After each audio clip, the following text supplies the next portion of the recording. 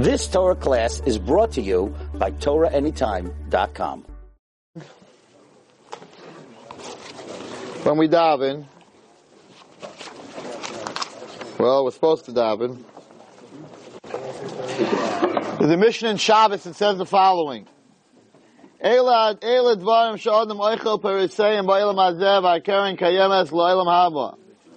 The following thing the person enjoys in this world, and that's the fruits, the interest he gets in this world, and the principle remains for him in the next world.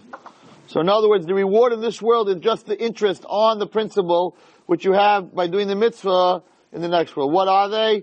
Kivud Aveim, Gemilas Chasadim, Hashkamat Beis HaMedrash, Shachris V'Arvis, honoring your parents, doing good things, chesed for people, getting up in the morning, davening Shachris, Mincha and Ma'ariv, Hachnasas Orchim, taking guests into your house, Bikur Cholim, visiting the sick, Hachnasas Kala, helping give money to make a wedding, Ulevayas Hameis, going to a levaya of someone who died, V'iyun Hatfilah, and absorption of getting deep into your davening, V'havas Shalom Bein Adam L'Chaveiro, and making peace between two friends, two people, or a husband and a wife.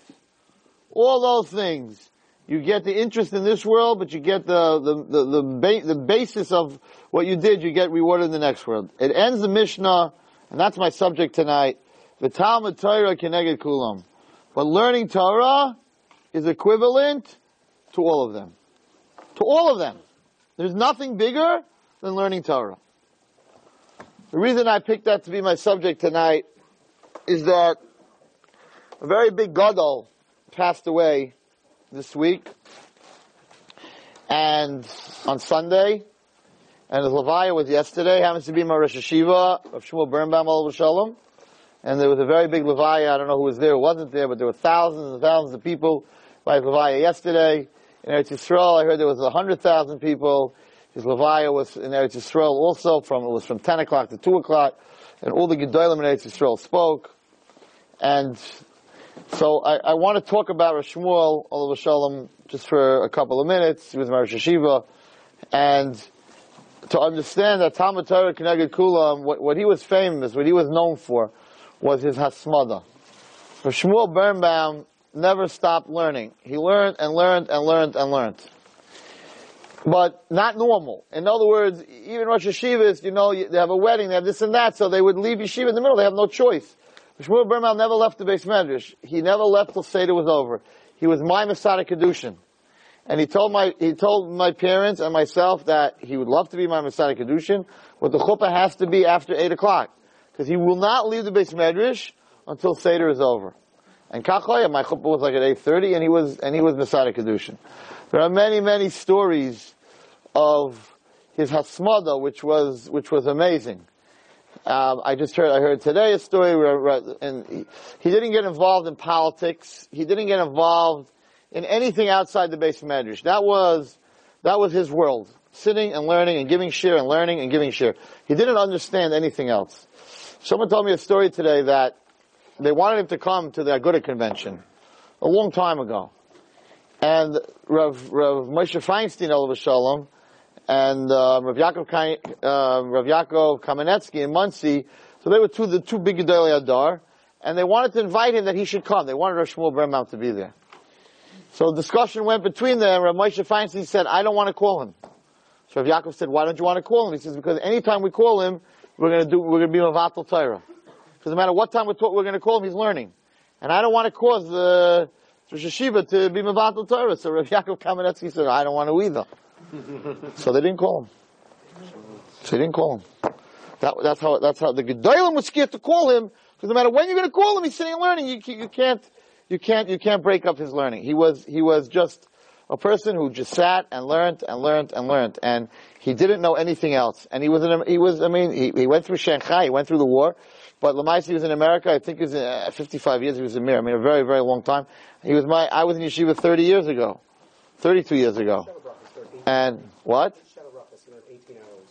Day of the Sheva Brachos. Yeah, he did. He came to a wedding. He was learning. He never he never stopped learning. So they said a story about Levaya. It's a little hard to understand, but if you knew him, it's not so hard to understand. So he told his son, I'm not sure, I'm repeating it the way I heard it, I was there.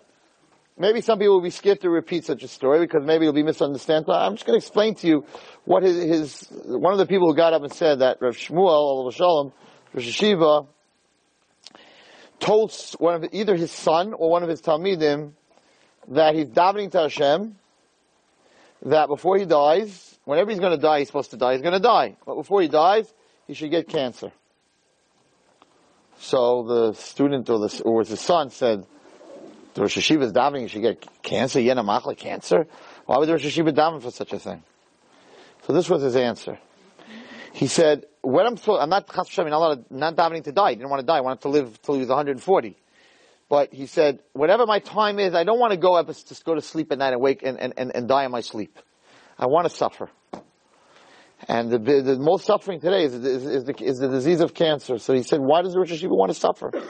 He says, because the Gedolim of last door, the Holocaust and everything they went through, the Gedolim of last door, though when I come up to the next world, I want to learn with them. And I didn't suffer as much as them. So I'm not going to be on that level. They're not going to learn with me. So I said, if I have to die, at least before I die, I want to suffer. So that the Yisurim will take away all my Averis and I'll be able to sit and learn in the Yeshiva Shalmaila to learn with them. So he said to him, but Rosh Hashiva lost two sons. Two of his sons, the son that was a very, very big in Eretz Yisrael was killed in a car crash. Another son was killed, was shot by accident by an Israeli soldier who thought that he was an enemy. He didn't see him. It was dark. Whatever it was, the story. But he lost two sons and two big people. So this Talmud said to Rosh Hashiva, you suffered enough. You lost two children. You suffered enough. What are you davening? You should get cancer. He says, no. As much as I suffered, to get to see those people in the next world, I have to suffer more. This is Rosh Shmuel Birnbaum. And he got cancer. He said, Hashem listens to my tefillas. You hear?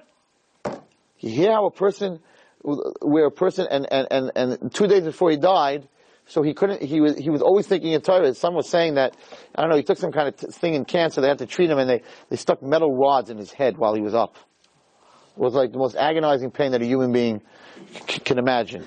And they had like these 7 of the best and the biggest, surgeons and doctors were there when they had to do it because it has to be done very carefully. And it's like crazy pain. And his son said by the Levaya that he was, the whole time they were sticking these metal things into his head, he was talking in Torah. He was saying, but I don't understand the Indian of Psik Resha. And these 7 doctors are standing there like, there's no human being that can, he's supposed to be screaming in pain. And here this man is, what is he talking about? They asked the son, what is he talking about? He said, this is my father. He's just a piece of, he's a Gemara. He's a Gemara. You can stick all the needles you want into a Gemara. The Gemara's not going to cry. He's a Gemara. He's a shtick Gemara. That was the Rosh Hashiva.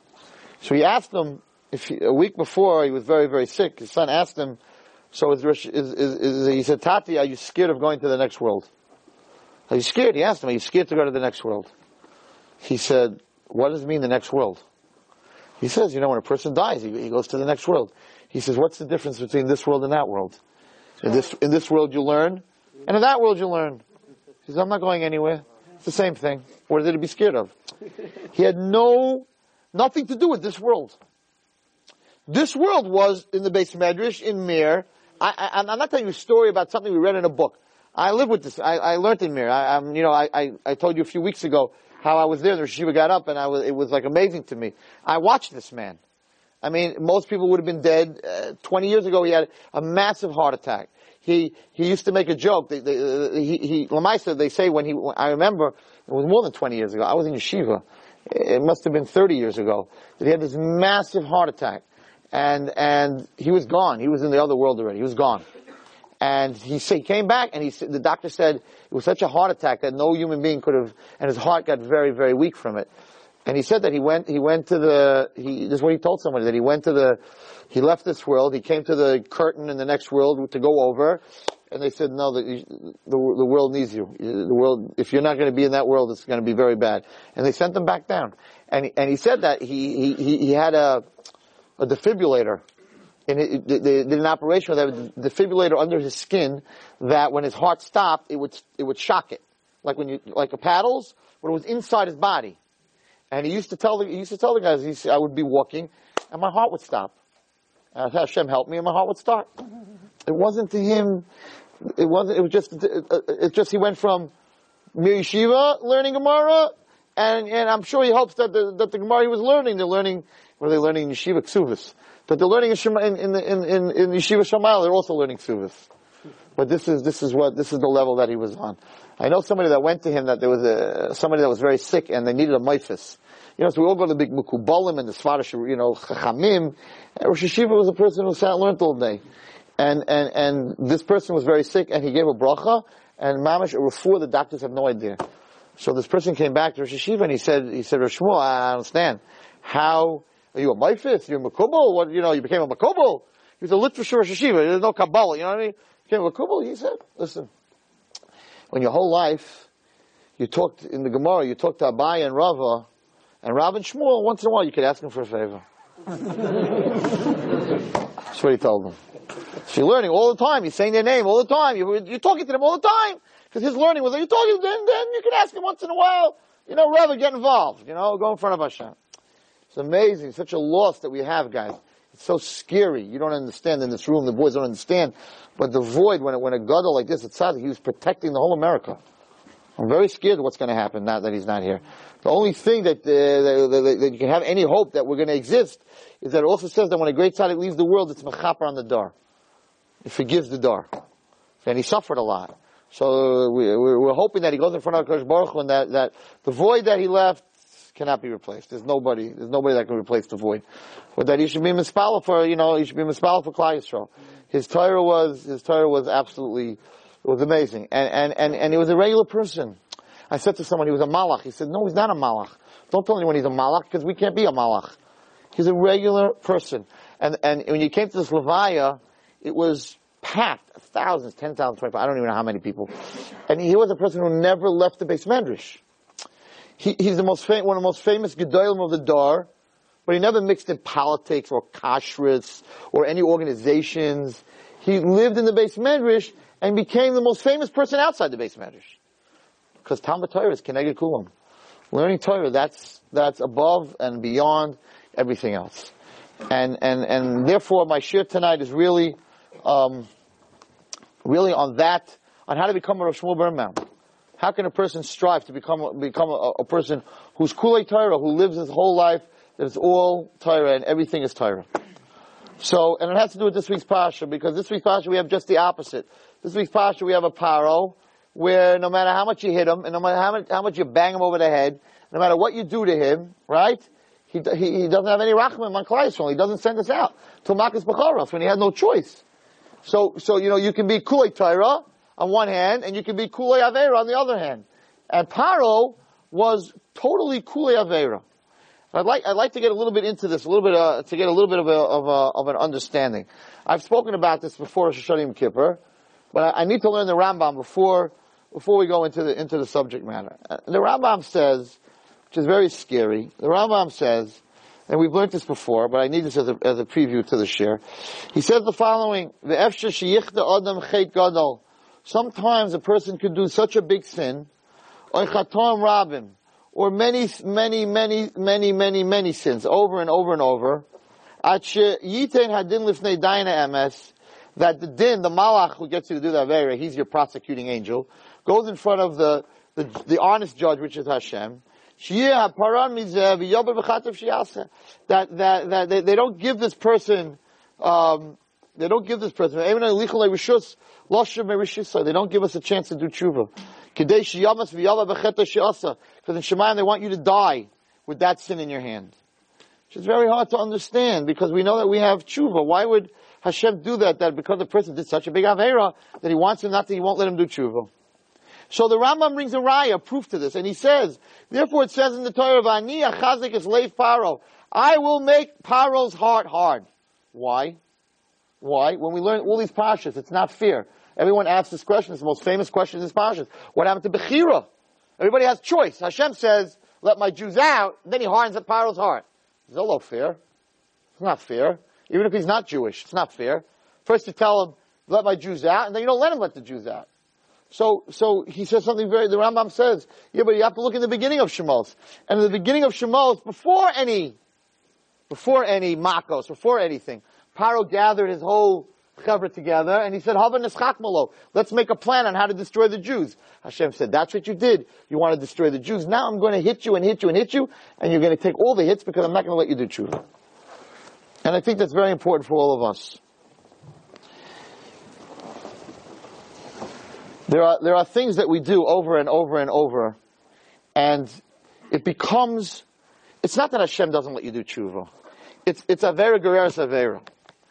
I spoke to someone today. I'm going to go into a subject matter which maybe psychologists don't agree with me. Maybe they do. I don't really care. It says avera gereres avera. What does that mean? That one sin leads you to another sin. If I do a sin tonight, right? Is that fear, chas v'shalom? Is that fear that because, okay, I fell, I made a mistake. So is that fear that's going to lead me to another Aveira? Hashem, that's not fear. I made a mistake over here, so now automatically you're going to push me into another Aveira? That's not how Hashem runs the world, but that's what it says. Aveira gereres Aveira, mitzvah gereres mitzvah. Aveira causes another Aveira, and a mitzvah, the consequence of doing a mitzvah, is it causes another mitzvah. Why should my Aveira at 10:30 cause me to do another Aveira at 2:30? I only want to do this Aveira. I don't want to do an Aveira at 2:30. So how can you tell me Aveira gereres Aveira that this Aveira is going to cause another Aveira? So I want to explain it to you in something that maybe some of us can understand. When we're growing up as teenagers, so we have pressures. 13-year-olds, 14-year-olds, 15-year-olds, 16-year-olds. We got pressures. Some of them are real. Some of them we make up in our head. Well, we got pressures. Now, a guy called me today. He said to me, Rabbi Wallstein, do you know anything about drugs? I said, what are you asking me? He said, no, I don't mean do you take drugs. I mean, do you know anything about drugs? I said, yeah, I know a lot about drugs. He said, well, I have a 41-year-old guy who does drugs, and he's gone from one rehab to another rehab, and it doesn't help. Maybe you can come up with an idea. He keeps relapsing. Maybe you can come up with an idea to help him. I said, does he want help? Does he want help? He said, no. He said, we're going to drag him. I said, you're wasting your time. I told the person who wants help, you can drag him all you want. That I learned 20 years ago in Chinuch. If a kid wants to grow, and he wants to get close to Hashem, you can help him. If a kid doesn't want to grow, you can smack him over the head, you can bang him, you can take away his car, and his keys, and his cell phone, and whatever you want to take away. It's not going to help you at all. Because the person has to want to walk. And a coach, when he coaches a team, if there's a player who doesn't want to play, he doesn't waste his time, no matter how good the guy is. You don't waste your time with a player who doesn't want to play. Because as good as he is off the court, he doesn't want to get on the court. You're not going to waste your time with him. So the minute he told me that this guy doesn't want, I said, okay, I can't help him right now. But I said, I wanted to tell him something which is very important. 90% of drug users who go to rehab relapse. There are billions of dollars spent on going to this rehab and that rehab and the best rehab. And why does 90% of people relapse? And alcoholics relapse. And gamblers relapse. And it's very simple. It's based on the same psychology as Avera Gereres Avera. You have a young child, he's under pressure. His friends introduce him to marijuana. Hey man, smoke up with us, and you won't even hear your mother screaming anymore. When she screams, it's going to sound like she's laughing. It's going to be so cool. Or take a downer, or take an upper, or take a this one, or take a that one. So this child, this person who's growing, is learning that when I'm in pain, I reach for the smokes, I reach for the blue pill, I reach for the red pill, I reach for the bottle. I have low self-esteem, I go to Atlantic City where I can sit at a table, and I can win, and I can win, and I can win, and I have to win because that's what life's all about. And that's where I go when I want to feel good about myself. I can sit down, I can play cards, and I can win, I can play poker, and it has nothing to do with my brains, and it has nothing to do with my strength, and it has nothing to do with what my Rebbe thought of me, and it has nothing to do with what my mother thinks of me. If I get 4 of a kind, I get 4 of a kind. If I get 5 of a kind, they'll shoot me. But if I get 4 of a kind, right, then I got lucky, and I'm a winner. And I walk out, I'm a winner. Even though you're the biggest loser in life, you haven't done anything for this world at all, but that night you won $40 at a poker game. Hey, check me out. Idiot, what did you do? You were lucky, you got the right cards. Oh, I bluffed them and I schmuffed them. Yeah, okay. Mm-hmm. Yeah, you bluffed them. You couldn't bluff a mosquito off a wall, and you bluffed him. Right? You bluffed him. You're brilliant, but you feel good about yourself. So what does that do to you? So fine. So you know what? So some people say, Rabbi Wallerstein, one joint, big deal. One drink, big deal. One cigarette, big deal. One pill, big deal. It's not the end of the world. But it is the end of the world. And the reason it's the end of the world is because what you taught yourself is that when I'm in pain, that's what I reach for. Now, you're 15, you're 16, kid did drugs, they send him to rehab. Now he's in rehab, and in rehab, there's no drugs. And there's no one screaming at you. And there's no pain. You gotta go watch TV and watch some movies, and you gotta get up at a certain time. But the world, you're protected from the world. You're in the full world, just the opposite. They don't let you deal with the world. They don't let the world deal with you. And I'm screaming about this all the time. I have girls that are in places, and I'm a rabbi, and I can't visit them. No! She's in solitary. She's not in prison, but she's in this place, upstate, and they don't let no rabbis, and they don't let no family, nobody, because they have the power to fix anybody. So no rabbis and nobody else. Great. So she's great in those walls. But one day she's got to come out of those walls. When you come out of those walls, you come into the world. When you come into the world, you're going to have stress. And where did you plant in your brain when you're 14 years old? Where do you go when you have stress? To a joint? Then when you're 25 years old, you're also going to go to that joint. And when you're 35 years old, you're also going to go to that joint. And when you're 50 years old, you're also going to go to that joint. Because Avera Gereres Avera. Because you taught yourself that I have a place to hide. In a drink, in a joint, in things I don't even want to talk about. And that's what happens, and that's why everybody relapses. Because as long as you're in the place, and as long as they're taking care of you, and as long as you're protected, you taka want to be clean. But then when you come back into the world, a year or two later you get married, and you got kids yelling, and you just lost your job, and you're like, I can't take this anymore. Where are you going? To the Gemara? Where are you going? You're going to the place that you did when you were growing up and you were 17 and 18 and 16. You go to marijuana, you go to a cigarette, you go to a drink, that's where you're going to go. So, you're right. What's the end of, you're not right, but one joint, what's the big deal? Because you taught yourself that when I need to escape, that's where I'm running. And that's where you're going to run the rest of your life. And that's what the Rambam is talking about. That when a person does something over and over and over again, it becomes part of him, and that's where he goes. And he gets used to it, and that's where he goes. And yes, if you take him and you bring him into the base medrash, and the Rebbe loves him, and he gives him 1,000,000%. Listen, it's my problem too, in Kirov. As long as the Rebbe's loving him and giving him 100%, and calling him back every time he calls and giving him 100%, the guy will sit and learn. But the minute you let go for 2 seconds, and he has to go back into the real world, he goes back to where he used to go.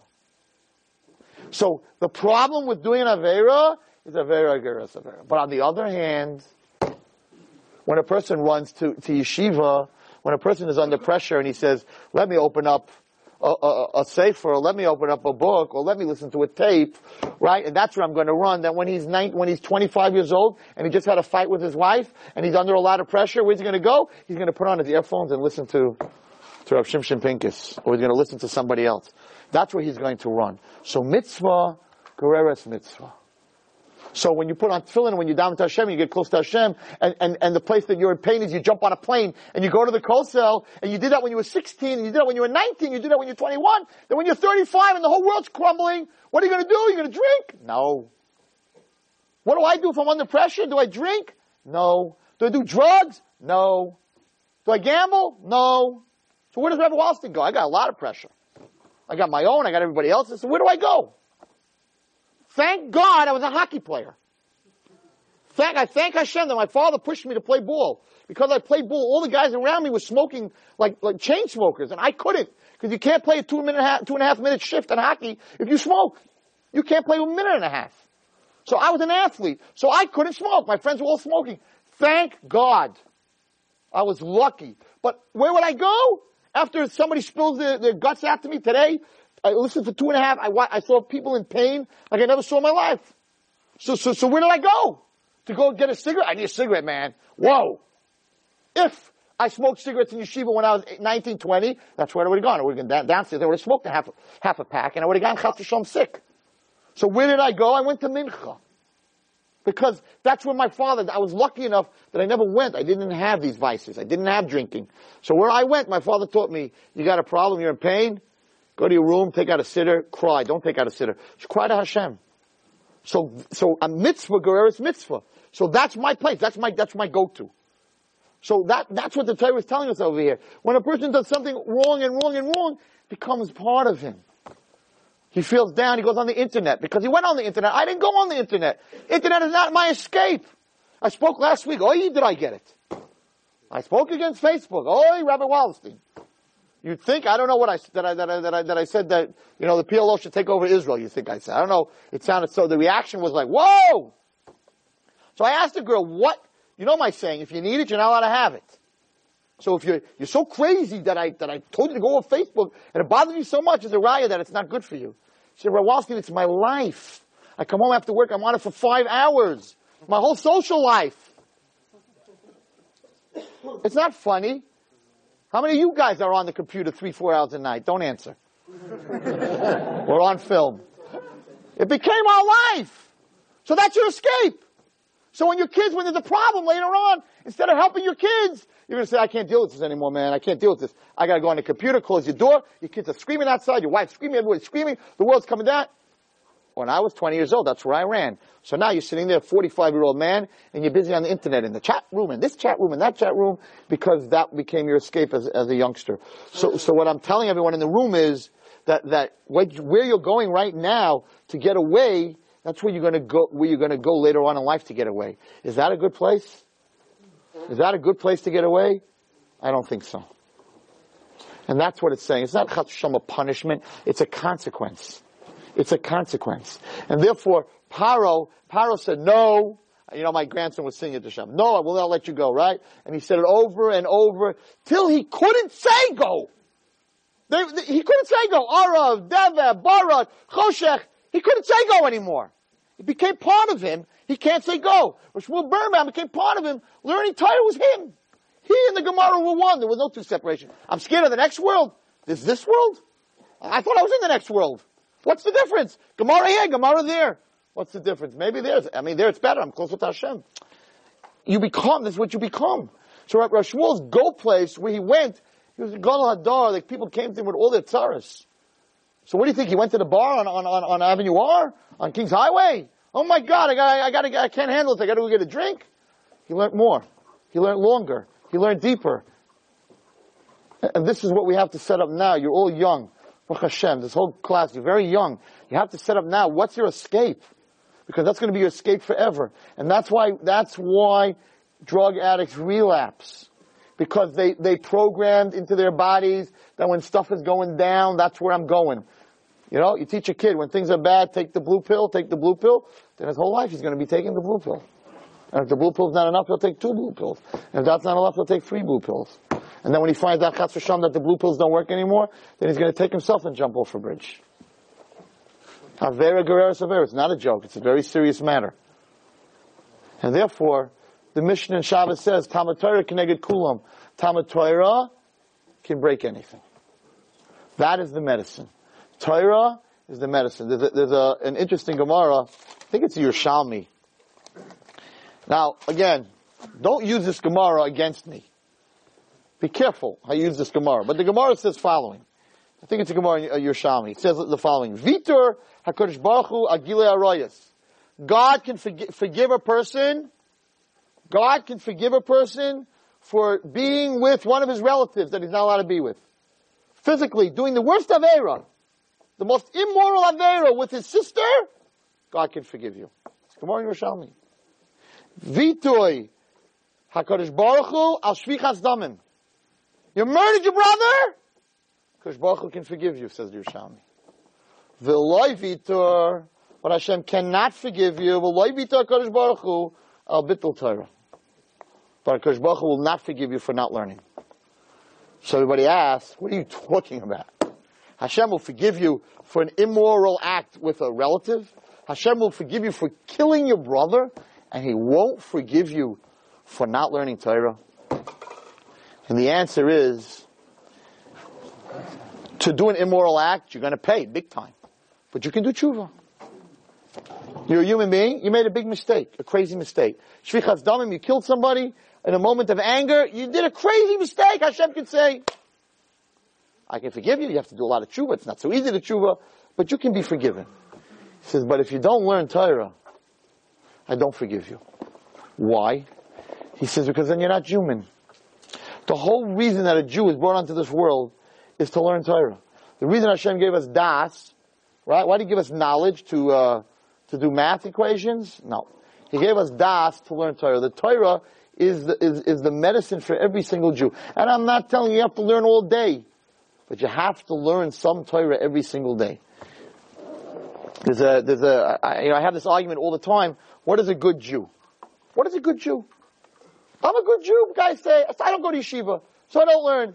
I give ma'aser from my tzedakah, so I don't keep Shabbos. I smoke cigarettes on Shabbos. But I give charity, and I'm a nice guy. I never lie to anybody. I never hit anybody. You know, I know some people that learn Torah that they lie, but I don't lie. I'm a good guy. And I'm like, who said who's a good guy and who's not a good guy? How do you know you're a good guy? He said, because I don't hurt anybody. I'm a nice guy. You know, I share my cigarettes, I share my booze, I share everything. You know, I'm not a stingy guy. The guys like me, you know, I'm the man. So, fine. Maybe that's a good guy. Maybe that's a good guy. Maybe he's a good guy. Maybe I'm not such a good guy. I don't share my booze with anybody. I don't have any, but if I had, I still wouldn't share it with you. So maybe he's talking a better guy than me. So I answered, and this is a very important answer for your life. So I tell him the story with my car outside. I have this car, very expensive car, with this crazy engine, right? 479 horsepower, and it's like a crazy engine.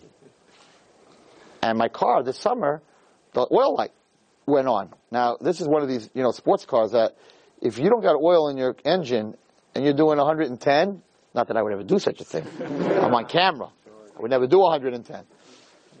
I thought it was kilometers, and actually I found out it was miles. I didn't realize 110 kilometers is 65 miles an hour. Then someone said, no, they're not kilometers.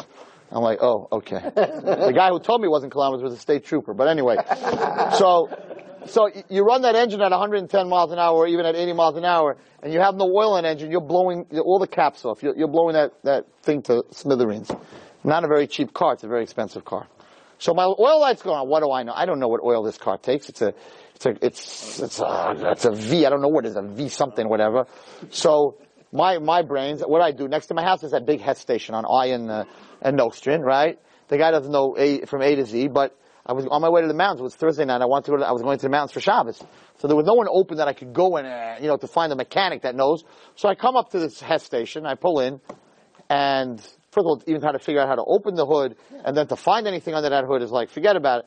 But, Baruch Hashem, I got the hood open, right? So I walk up to the guy, he's a Pakistani, and I said, I need oil, probably 3-4 quarts, because I know this thing takes like 9 quarts. So I figured I'll put in 3-4 quarts and see what happens. And I said, but I don't know what oil to put in. So they have like 12 different oils.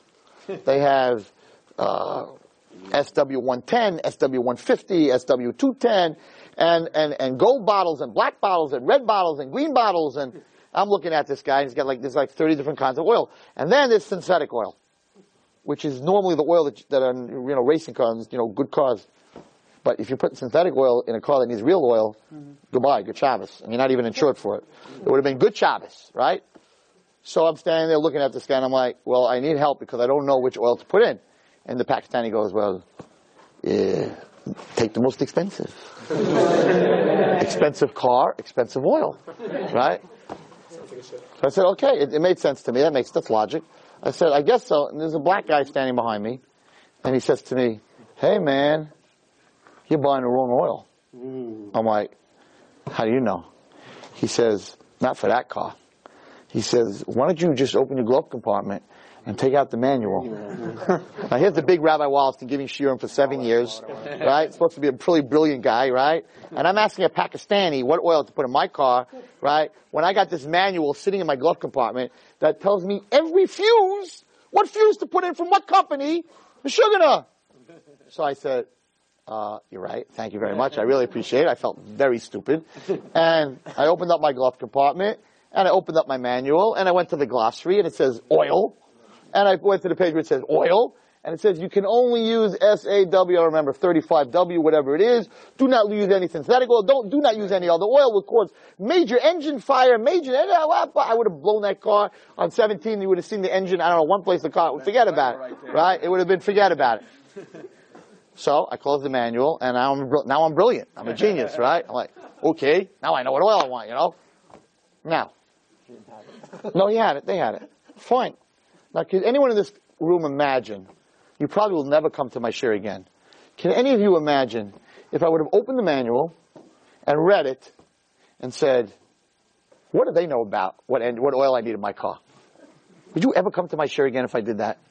Like, no, you wouldn't, because I'm an idiot. You open the manual. Who wrote the manual? Let's see the front of the manual. GM, Cadillac. They should know a little bit. But I want to buy the most expensive one. I want the one in the gold bottle. I don't want to listen to the manual. You guys are telling me, Rebbe, you're nuts. You just blew a $100,000 car all over 17. You're crazy. You have a manual and you don't listen to the manual? Yeah, because I know better. Don't those guys in GM tell me what kind of oil to use in my car. I'll use the kind of oil I want to use. Rebbe, you're using some of that stuff you told the guys not to use. There's something wrong with you. You miss sugar. Right? So, I told this person, you're also miss sugar. You're coming to me, and you're telling me what makes a good Jew. We have a manual. God gave us a manual. It's in the glove compartment behind you here. There's a Shulchan Aruch. God gave us a manual. He said, you want to know how to keep Shabbos? Open up the Mishnah Berurah, open up the Shulchan Aruch. You want to know how to keep kosher? Open up the manual. You want to know what it means to be a good Jew? Open up Mesilas Yesharim. Whatever you want to know. What fuse? How to do? Hashem didn't say, be Jews and you guys figure it out. He said, here's the manual, read it. But this guy came and said, okay, but I know more than God. But God made you. God's GM. God created all of us. So how could you know more than Him? So what you're saying is that you're opening the manual, you're opening the Chumash, you're saying, this is not for me. This is not a good Jew. You know what a good Jew is? I like the gold bottle. I like the synthetic oil. That's what makes me a good Jew. So we have, Baruch Hashem, we have a Masorah. It's not a new Chumash. They didn't just write this Chumash. My father taught me the Chumash when I started growing up. He learned with me Bereshis. And his father learned with him Bereshis. And his father learned with him Bereshis. These are very old Svarim. And they're 20,000 Svarim, more than 20,000 Svarim, and not one of them disproves the Torah. And every other religion, you're lucky if you find two books. The Muslim religion has no Rashi on the Quran, or Klei Yakar, or Balaturim, where this word in the Quran equals this word. Check that out. Neither do the Christians.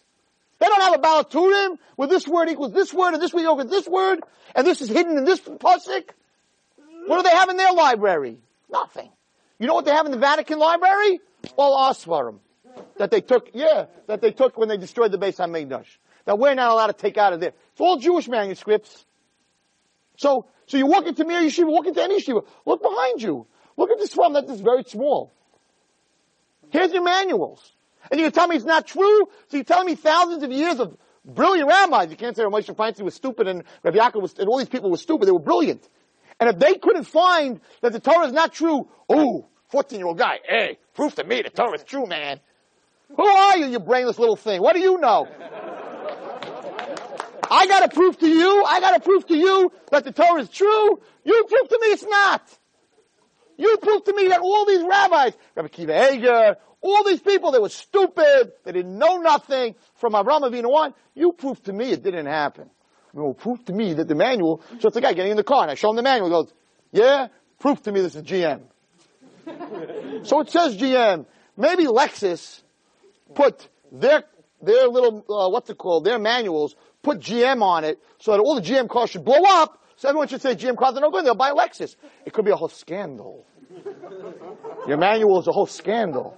The whole Torah, it's a scandal, it's a fake. So rabbis got together and said, hey, let's write a Torah. Yeah, guy, prove it to me, Rabbi, prove it to me. And there are proofs in the Torah. What's the goal there? Told him, he said, you're 40 years old, I gotta prove you the Torah. You got questions, you prove to me it's not true. You're so brilliant, so prove it to me it's not true. Prove to me that your grandfather didn't learn Torah. Oh, it went through 5,767 years. Here comes this little schnitzel, Chaim Schwartzberg, 14 years old.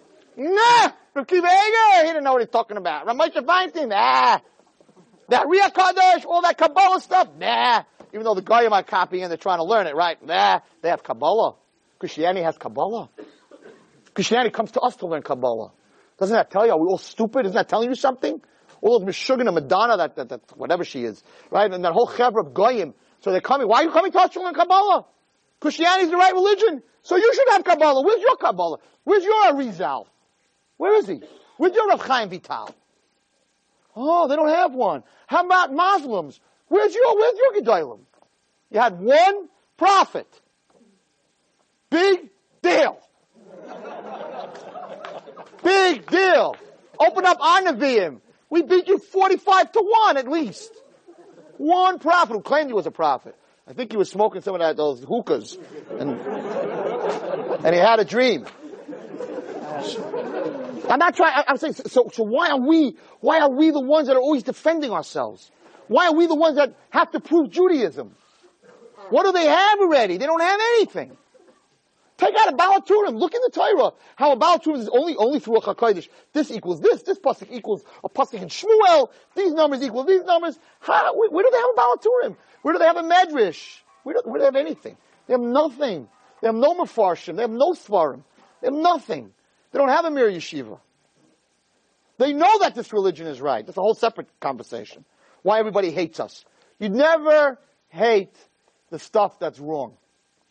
When you got competition, I make plastic bags. That's what I do for a living. When my competition, right, is making bags that are inferior to me, I'm not jealous of them. Because I know the bags are ripping on the bottom. The guy's going to lose the order. I'm going to get it anyway. You're only jealous of things that are better, not inferior. We have been persecuted since day one because honestly, and it's been said many times, where priests quietly told rabbis, I'm a priest because that's where I come from. But I know that your Torah is the right Torah. I've studied in the Vatican. I know what's real. We know what's real. But we can't. This is our religion. We can't step out. And we're busy, prove this, and prove that, and prove this. And therefore, that's what the Mishnah says, Talmud Torah Keneged Kulam. But you gotta learn the Torah. You gotta read the manual.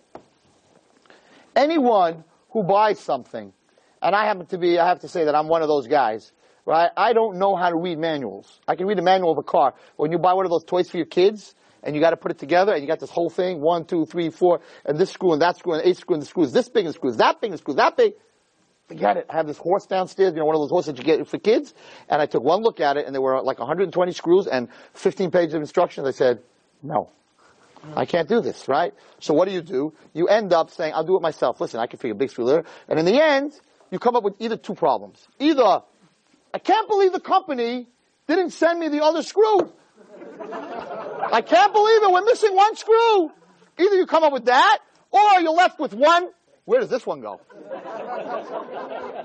All the time. I'm that guy. I am that guy. I can't put anything together. And every time I try to do it without instructions, I always am missing ones. And I'm saying to my wife, we have to return this. Toys R Us, they gave it to us without a screw, And she's like, no, just take it apart and I'll call my brother. And then all of a sudden, all the screws fit and everything fits and everything works. So when you want to try to put your life together, and you don't want to use the manual, and you don't want to use the Torah, and you want to use just your seichel, your sense of what I think life should be, then in the end of life, there's a screw missing. There's something missing. And you're like, oh my goodness, it's God's fault. And God, the instructions, it's the company made it wrong. Hashem made me different. But if you were to learn the Torah, and you would learn how to put everything in the right place, then everything fits and everything becomes one. And that's what we need to understand. And that was our Shmuel Birnbaum. Guys, you understand. He just sat and learned the manual. He learned the manual, and became part of it. He became part of it. He knew nothing else. This is who he was. He became part of the car. The car. He became the Torah. He was the Torah and a man that never went outside. And the cover that he had in Eretz Yisrael, I don't know, 100,000 people, all the Gedolim spoke, 4-hour Levaya in Eretz Yisrael, after a 3-hour Levaya here. And he never asked for cover, and he never went outside, because he became part of the Torah. And Torah, you have to give cover to Torah. You have to give cover to Torah. You know, how did the guys in yeshiva know that he passed away? Somebody walked up, nobody said anything. Somebody woke up and took the paroiches off the Aron HaKodesh. Because when a gadol dies, you take the paroiches off because it's like Tisha B'Av. And everybody stopped learning. And today, I was in yeshiva today, and somebody asked me, he says, you know, it says in the Gemara that when a gadol died, when the Rosh Yeshiva of your yeshiva died, they stopped learning for at least the Shiva, if not the Shleishim. And we're in the middle, he just got buried today. So someone said, the Rosh Yeshiva would want us to learn. Because the whole thing was Torah. His whole life was Torah. And you should know that everyone in here, I know it sounds like it's impossible and you can't do it, but you can definitely do it in a small way. You can make a half an hour a day, part of your day to be Torah. That's the only way it's going to work. The only way it's going to work is if you make it part of you. My father's yard site is in 2 weeks. And I wanted to say something about him because he was also from the same cloth. He wasn't the Rosh Yeshiva, but he was very, very into Tefillah B'Tzibur. And he did not understand missing minyan. It didn't exist in his world. It did not exist in his world. And it doesn't exist in my world. Because mitzvah gereres mitzvah, if you're brought up that you need tefillah and praying is an important thing, then when you're in trouble, and when someone's sick, and when you need a parnasa, and when you need a shidduch for your daughter, whatever you need, you don't go to a bottle of whiskey, you don't go to drugs, you go to your sitter, and you open up and you say, by Shema Kolena, because Baruch Hu, help me. Help me, I need help. That's your go-to. My father's go-to, and he went through a lot of stuff in life. My father's go-to was tefillah. He never missed minyan. I told you guys one of the most famous stories with my father was with my mother. His biggest customer was Petrie stores. It's a multi-million-dollar chain that he made plastic bags for. And the chairman of the board was Milton Petrie. Milton Petrie was worth in those days maybe $1 billion. One of the richest Jews in the world. One of the richest Jews in the world. And Milton Petrie was the chairman of the board. My father's doing business with him. Goes out with my father for dinner. He wasn't married at that time. He had this woman Hilda, whatever, she was like his president. She went with him and her, my father and my mother. Right? They went out to Luigi Siegel's at that time, with Spark Kosher. They went out to Luigi Siegel's. He's taking out the chairman of the board of Walmart. Okay? He's taking out the chairman of the board of Walmart. And he's sitting there with my mother, and he turns to my mother, and he says, I gotta go to Mincha. How do you tell the chairman of the board of Petrie you have to go to minyan? So he said to him, he said, I'll be back right where Luigi Siegel is 2 blocks away is a shul. He said, I'll be back in 15 minutes. Just please excuse me. And he tells my mother, you gotta keep talking for the next 15 minutes. My mother can tell you this story. Anyway, he leaves for 15 minutes. He goes to Mincha. He walked out on his biggest customer, right? But it's Mincha. It's Mincha. It's the manual. You got to daven Mincha. You can't miss Mincha with a minyan. Petrie Shmitri. It doesn't make a difference. Hashem, you're going to lose a deal because you daven Mincha? Then there's no God in the world. It doesn't make sense. God tells me to daven Mincha, but because I daven Mincha, I'm going to lose a deal? Then there's no God. So you can't get hurt by davening Mincha. So he went to Mincha. Anyway, it's a famous story. So he comes back, and he sits down, and Petrie, it's a little bit chutzpah, you walk away, chairman of the board, so he says to my father, Mr. Wallerstein, if I just can ask you, where'd you go for the last 15 minutes? Where were you the last 15 minutes? So my father said, I had a meeting.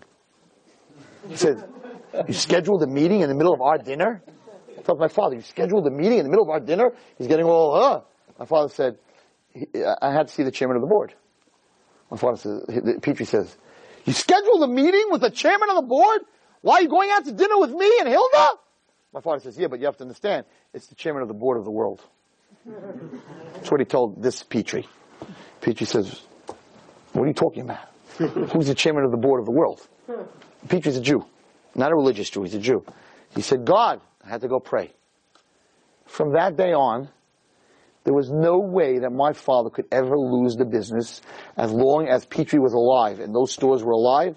Nobody could take the business away from him. This chairman of the board was so amazed that a man would get up and walk out on him to go pray to Hashem. He was in awe. He was in awe. So not only didn't he lose the business, but the relationship became much stronger. Why? Because in the manual it says that you have to daven mincha. And if you're going to do anything else besides davening mincha, your engine's going to explode. And therefore, if that's what it says in the manual, davening mincha cannot hurt you. Tefillah b'tzibur became part of my father, and mitzvah gereres mitzvah. It became part of me, and it became part of my students, and it'll become part of my students' children, and it'll become part of those students' children's children. Because a mitzvah is gereres a mitzvah. But if you don't go to minyan, and it's not important to you, then it won't be important to your children. And if it's not important to your children, it won't be important to your grandchildren. And if it's not important to your grandchildren, it's not going to be important to your great-grandchildren. And I'm just going to end with the story that I say always before my father's yard site, which just shows you how a person can become a mitzvah. So I was on my honeymoon, and this is the most famous story with me and my father. Now I have to tell everyone in the relationship, because before I tell you the story, you're going to think that we had not a good relationship. We were inseparable. I bless everyone in this room that you should have a relationship with your parents or your wife or your kids or anyone in this world, the same relationship that I had with my father you should have, because we were inseparable. There was nothing in my life that, and I'm not a mama baby, you understand? There was nothing in my life, my business, my sports, my teaching, there was nothing that I didn't share with him, that he wasn't behind me, that he didn't cause. He was the reason I'm here today, that I'm teaching you. And he was in the 102nd Airborne Division of the United States Army. He was a man who brought us up with a lot of love, but also there was consequence. It was a big word. There was in the Army, there was no such word as I can't. If you say I can't, then you ended up running with an 80-pound pack on your back through the Georgian jungle by yourself, falling into holes. There was no such word as I can't. I won't, you're going to get it for. But I can't, that doesn't exist. In my house, I can't didn't exist. Didn't exist. I can't. You can do anything that you put your head to. That's what he always said. And when you do it right. Or don't do it at all. That's how I was brought up. And that's why I teach the way I teach. And I was extremely close to him, inseparable. And I get married, and I want to go on a honeymoon. So I figured in my head that right now we don't have to look at the manual because I'm married. It's like a little different. And Shalom Bayis, all the excuses the Yetzer gives you. Shalom Bayis. So I'm going with my wife to the Bahamas. Me and my wife, we're going to the Bahamas. It's a honeymoon. Beautiful. I don't tell my father where I'm going. He's in Florida. And I'm going to the Bahamas. I go to the Bahamas. We take this, in those days it was Eastern Airlines. We take Eastern Airlines, me and my wife. Now you have to remember, it's our first honeymoon. We just got married. She's 17 and a half. I'm 20. Okay? We're kids. It's party in the Bahamas. We're going to the Bahamas. We're going to have the best time in the world, right? We're all excited. We packed up. I got my, Bermuda shorts. I got my suntan oil. You're excited. You just got married. This is going to be great, right? Okay. I come to the Bahamas, and we check into the hotel. Okay, it wasn't exactly a very nice hotel, but, it's the Bahamas, and we're away, and we're free, and I'm away. My phone rings. I just got there. This is my wife. She doesn't know my father. She knows him for 2 months, 3 months. She doesn't know him a long time. We get to the Bahamas. The phone rings. My father. I'm like, no, sorry. I called him and to say goodnight because he was in Miami. I called him. I said, Dad, I just want to say goodnight. We're here and everything's okay. He says, where are you?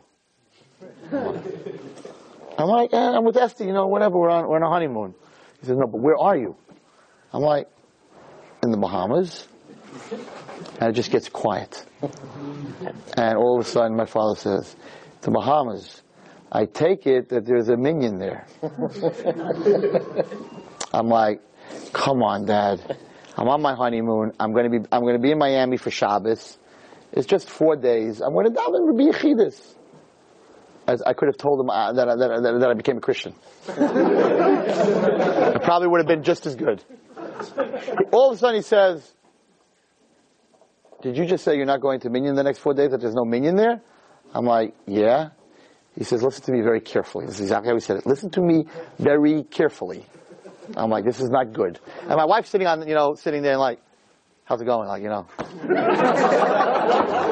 doesn't know what's going on the phone, like, let me talk to your father. And And my father says, I'm telling you right now that if you're not by Shachris tomorrow morning in Miami, if you're not by Shachris, you're no longer my son. Snap, phone down. Now, okay, you don't get along with your father, that could happen. You don't understand. This is not the relationship I had with him. He hung up the phone on me. I was like, whoa. And my wife's like, what did he say? I'm like, I don't know how to break this to you, Esther, but I think we need to be in Miami tomorrow morning for Shacharis. Now, you understand, we just got there on our honeymoon. Everything's paid for. We're all excited. And he's telling me, like, there's no discussion. You could go anywhere you want. In his head, go wherever you want, but go where there's a minion. Why are you running away from me? Go to Miami, go to Orlando, go wherever you want, but there has to be a minion. He lived in Minion. Like, what are you talking about? So I called him back. I said, come on. He said, I'm telling you right now that if you're not a minion, you're no longer my son. I don't ever want to see you again. Have a good night. So I turned to my wife, I said, this is not good. And Baruch Hashem, she's a big tzaddik, because most girls would have said, you have to choose between me and your father. That 90% of the girls would have said that, and of course I would have chosen my wife, but it wouldn't have been a very good situation. I said, you know what? I came with a master plan. I said, listen, let's go to the airport. Shachris in Miami is in Lubavitch, right? Is 9 o'clock. We're not going to get a flight out before 9 o'clock, but I want to at least go to the airport, call my father from the airport and say, Dad, I'm trying, I waited, it's not here, what can I do? And then at least we'll have one day in the Bahamas. I tried, what do you want from me? I listened to you, I went to the airport. So we go to the airport, it's like 6 o'clock in the morning, right? And we come in there, it just opened up the airport, maybe 6:30, and Eastern Airlines is the only, it says Eastern Airlines, Miami, 1:30 p.m. That's it, I can't make Shacharis. So I'm like, okay, I'm going to call my father, I'm going to tell him, I'm at the airport, I can't make Shacharis. And as we're walking out, this little teeny table with whatever behind it, and it says Bahamian Airlines. Bahama Airlines, it should have said. It said Bahamian Airlines. And on the stupid board it says Miami, 7 o'clock. And I'm like, oh man, I'm not going to lie to my father. I'm like, okay, they won't have seats. So I walk up to the thing, I'm like, we'd like to buy 2 tickets to Miami on your 7 o'clock flight. Sure! We got plenty of room! Alright, right? Fine. Okay. So, 7 o'clock, 5 to 7, they say, okay, we'll take you to the plane. You walk on the runway, and there's this little, teeny rubber band wound up little plane on the runway. It's smaller, I don't even know how to explain it to you. It's the length of this table, maybe. Teeny little thing with 2 pontoons on the bottom that run on the water. And my wife's like, no. I'm not getting on this thing. I'm like, no, Esty, don't worry. So we get onto the plane, and there are 6 seats in the plane. The plane has 6 seats. That's it. It's the whole plane. No, like, is there a bathroom in this plane? A bathroom? Are you crazy? What kind of bathroom, So we get on, and of course we're honeymooners, and I'm like, I feel very bad for my wife, that, but I'm like, I'm going to make this minion, right? I get onto the plane, and me and my wife are sitting together. All of a sudden this guy walks on the plane, he's in shorts and one of those flowered shirts. I'm like, okay, he's probably a steward or something, right? And he goes, hi everyone, I'm the pilot. I'm like, wings, a hat, something, Epis, nothing, he's the pilot. And I'm already turning a little green here because this is crazy. And then he says, you two, to me and my wife, you two? We have to get the weight shifted equally in the plane. Now the other 4 people that were in the plane were from the Bahamas. Huge. I'm talking 354, 450, huge people. Very huge people. And they're like, okay, he tells my wife, you sit next to her. And my wife's like, what? You sit next to her. And they put me in the back. And so here we are, flying back to Miami as honeymooners. She's in front with one. I'm in the back with the other. And Mamish thought I was going to die. The thing flies 3 feet off the water from the Bahamas but I made Shacharis. And I never missed Shacharis after that. That was my father. He understood that if I missed those 4 days in the Bahamas on my honeymoon, Aveira, Guerreras Aveira, I'll never be makpid in Minyan again. Why? For the same thing I told you with the drugs. Because, okay, when I want to go on a honeymoon, since my first honeymoon there was no minion, so for the rest of my life, when I want to go on a honeymoon, I don't need a minion. Because when I went as a youngster, I didn't have a minion, so now I can go anywhere in the world. I don't have to have a minion. He understood that you got to get back, and I had a great time in Florida. Don't get me wrong, I had a great time in Miami, but I learned a lesson, and I saw the love that this man had for minion, that he was willing to lose me as a child. His closest friend, we were the closest people in the world. He was willing to lose me. You have to be back for minion. Now, everyone asked me, Rebbe, so if you wouldn't have gone back, he would have never talked to you again? Of course he would have talked to me again. But I wasn't willing to take that chance. And that's why mitzvah gereris, mitzvah boys, you're young. What you do now is what you're going to do later on in life. So you got to make the right choices now. Stop escaping life and going into the wrong things. Escape life into the base marriage. It might sound crazy, and in the beginning it might feel crazy. If you're in pain, go to shul at 12 o'clock, at 1 o'clock at night. Go to shul when nobody's there. Sit down, open a book, open a sefer, open a tehillim, and just talk to Hashem for 5 minutes. Start it that way. And then later on in life, when you have to run, that's where you're going to run, instead of running into the wrong place. So I just want to end with something the Rosh Hashiva said, and it's very important on what I explained to you today about asking questions. There's nothing wrong. I don't want to leave you with thinking that the 14-year-old kid who's asking questions to me, and I'm calling him a little schnitzel, that you're not allowed to ask questions. But it's the way he asked the question. He asked the question without wanting to hear an answer. And if you're asking a question that, without wanting to hear an answer, then I'm not going to give you an answer. So, Rosh Hashiva said in Yiddish, Bleit nicht bei Akasha. Never remain with a question. Medaf zuchin terutzim. Don't be happy with just having a question. Look for the answers. And I think that's one of the biggest mistakes that we have today. We ask questions, but it's such a fast world, and we're so busy that we'll ask the question, but we never look for the answer. Why is Hashem this? Why Hashem this? Why Hashem this? So I said to this kid, and this is what the Rosh Hashiva said, you're asking me, how do you know that there's a God? Are you looking for the answers? Did you come to me with this question and say, Rabbi Wallerstein, I have spent the last 8 years learning Torah, 19 hours a day, and I have a question to ask you. How do you know the Torah is real? I'll sit down with and talk to, because you look for the answer. But someone who just comes and asks a question and didn't spend time to look for the answer, I'm going to give an answer. You're going to go to the doctor, and he's going to do a strep culture. And you're going to say, listen, doctor, you can't go talk to the other patients. I need to talk to you. And the doctor says, what do you need to know? I need to understand how does streptococci, right, cocci, which is the bacteria, how does it spread? How does it work? What kind of cell is it? What is it nucleus? You want the answer to those questions? Go to school. Take biology 1, take biology 2, go to medical school.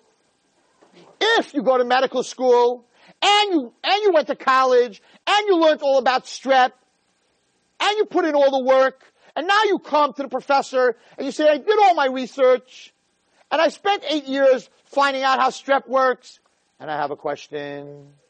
Why is this one why can't we cure this one? Sure, I'll sit down with you for 4 hours. But don't come into my doctor's office. You never learned one word about medicine. You never made it through high school. You never sat in a biology class. Shalom Aleichem. Before you stick that Q-tip in my mouth, I want you to give me a 4.5 hour lesson on how strep works. Get out of my office. You out of your mind? Come back after medical school. You know what? You won't come back after medical school, because in medical school you'll find the answers. So instead of just running around and saying, why this? Why that's not fair? Why is that not fair? Look! Blindness by Akasha, said the Rosh Hashiva. Don't be happy just asking the question and walking away. If it's really a question that bothers you, then you'd look for the answer. If you're not looking for the answer, it means it's a bluff. It's a fake. You don't care that someone has to prove to you that Hashem exists. You just want to make an excuse for all the Averis that you're doing. So, prove me God. Oh, you can't? I'm out of here. I want to do Averis. You don't really want to know. You really want to know? You want to know who really wanted to know what Hashem is doing for us in this world? Or Shmuel Birnbaum. He spent his whole life learning Torah, trying to read the manual, trying to understand how the car works. You can't just walk up and say, okay, give me a whole lesson on how this car works. Go to mechanic school and learn how a car works. Imagine going to a mechanic. Oh no, don't touch my car until you explain to me how the engine works. Get out of here. Go to school, learn how an engine works. So if you're just walking around asking questions, well, why did the Holocaust happen? Yeah. And why do bad things happen to good Jews? And why did this happen to my friend? And why is this guy's a crook and he's making a lot of money? And you're asking all these questions. Okay. Did you go? Did you look in Mussar Sfarim? Did you look in the Torah? Are you looking for the answers? Are you learning with a Rebbe? No. So you're not interested in answers. You're just asking the questions so you can do whatever the heck you want. If you want the answers, you got to look in the manual, and you got to spend that time. And if you spend that time, then what Rav Shmuel Olav Shalom said, "As mebleit by akasha, don't remain with a question. But that's fit in the territory. You got to go and look and work till you find the answer. And when you find the answer, you become a different person, and you get close to HaKadosh Baruch Hu, and Klal Yisrael all together will find the answer. Be'ezrat Hashem. And we lost a very big gadol, but it says that when a gadol passes away, he's Michael all the Avainas of all Klal Yisrael. So it could be that everyone in Brooklyn, and everyone in Flatbush, and anyone that lives in this community, all your Averos got washed away by the death of this great tzaddik. So you're clean. It's like Yom Kippur just happened. So now you're clean. Now you can do it. You can start all over again. Use it. Don't abuse it. Because if you abuse it, you're going to lose it. Don't stay with questions. Look for the answers. Hatzlacha Rabbah. You've just experienced another Torah class brought to you by TorahAnytime.com.